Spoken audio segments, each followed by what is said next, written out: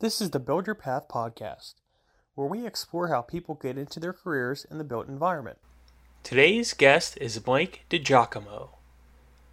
Mike was our 2021 Pathway Awards Government Partner of the Year and is the Executive Director at the Governor's Workforce Development Board. Today's episode of the podcast is brought to you by Shapiro and Duncan. Build the lifestyle you deserve.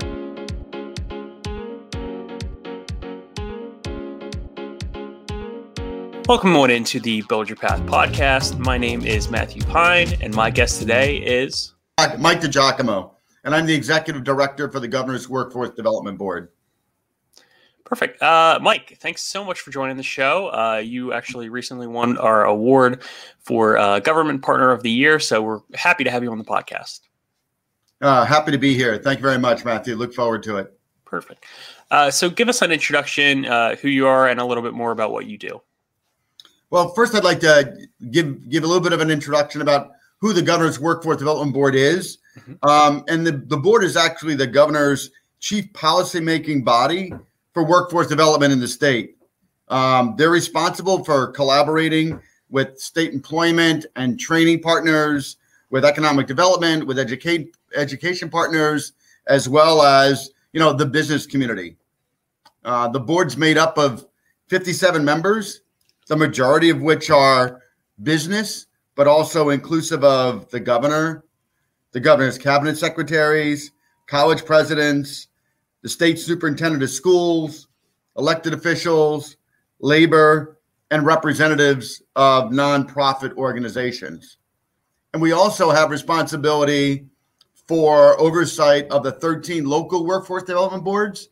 So in each county, there's an American Job Center where individuals can go to get trained, and there's a board that's responsible for those American Job Centers in each of the local counties. So we have oversight for that as well. Great. This is a question that I like to ask each guest because typically we have some young people tuning in, so it's good to hear. Talk about your passion and the passion that you have for your job.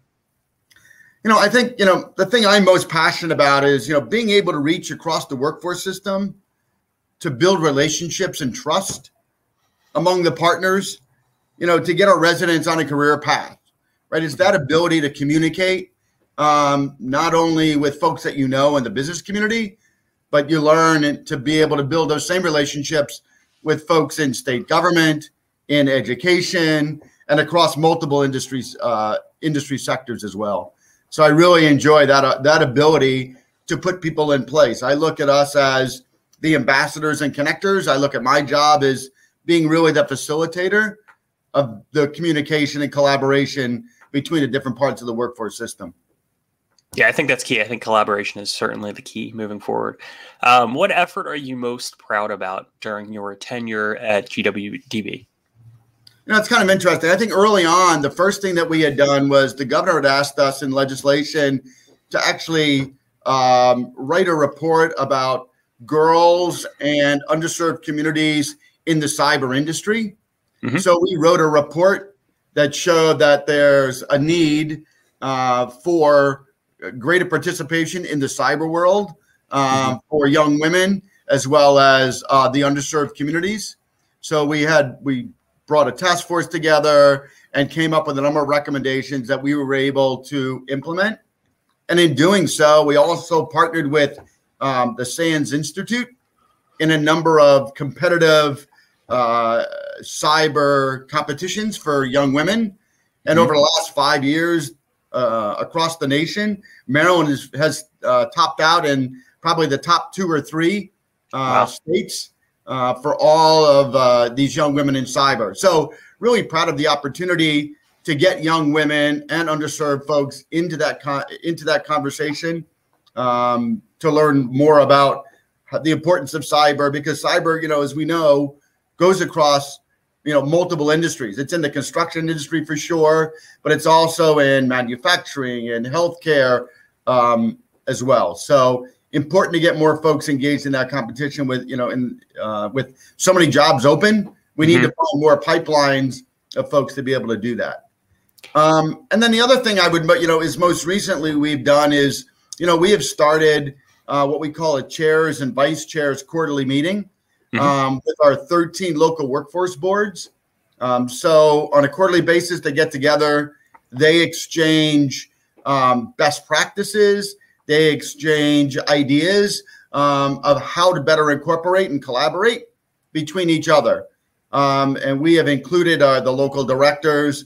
And what you find is that, it's rather than reinventing the wheel in each of the different counties, that they are actually sharing information, building relationships among the chairs. Every one of the chairs are business people. They're not really know everything about the workforce system. So it helps them talk to each other about how they can make their boards better for, finding jobs for folks. Yeah, great. Yeah, back to your cyber point. I mean, that's got to be one of the most male-dominated portions of the industry. So that's really great news to hear that, in the last 5 years, it's really been shaping up a little bit. I wanted you to talk a little bit about how, and this was part of your application for the Pathway Awards, how GWD reflects diversity, equity, and inclusion of Maryland, and how programs to support those initiatives are being implemented.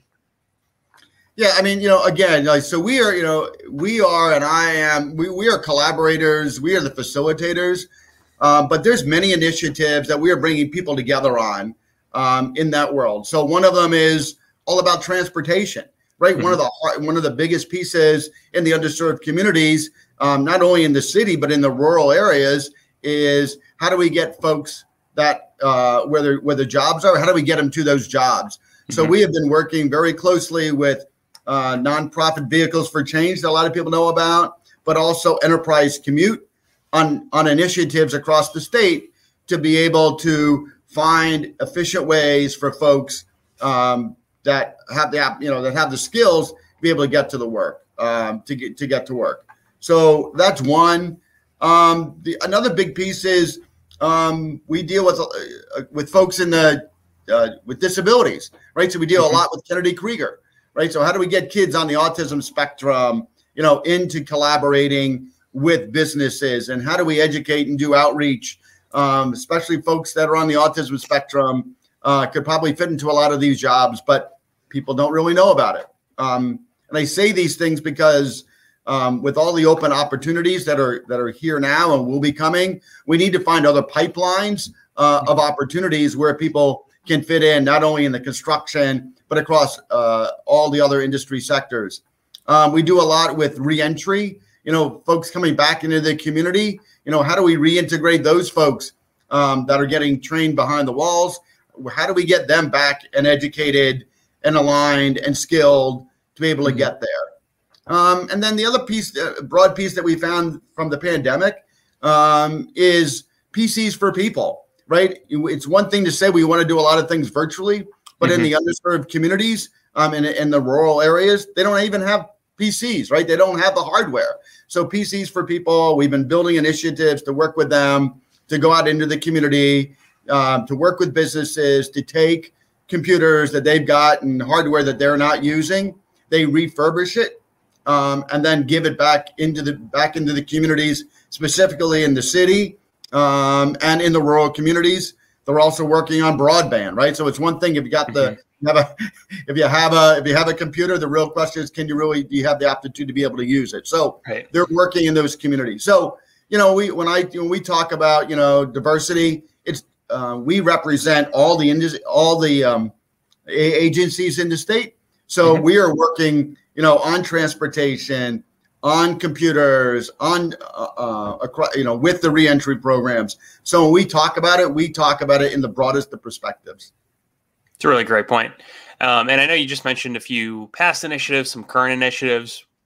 What future initiatives are you most looking forward to?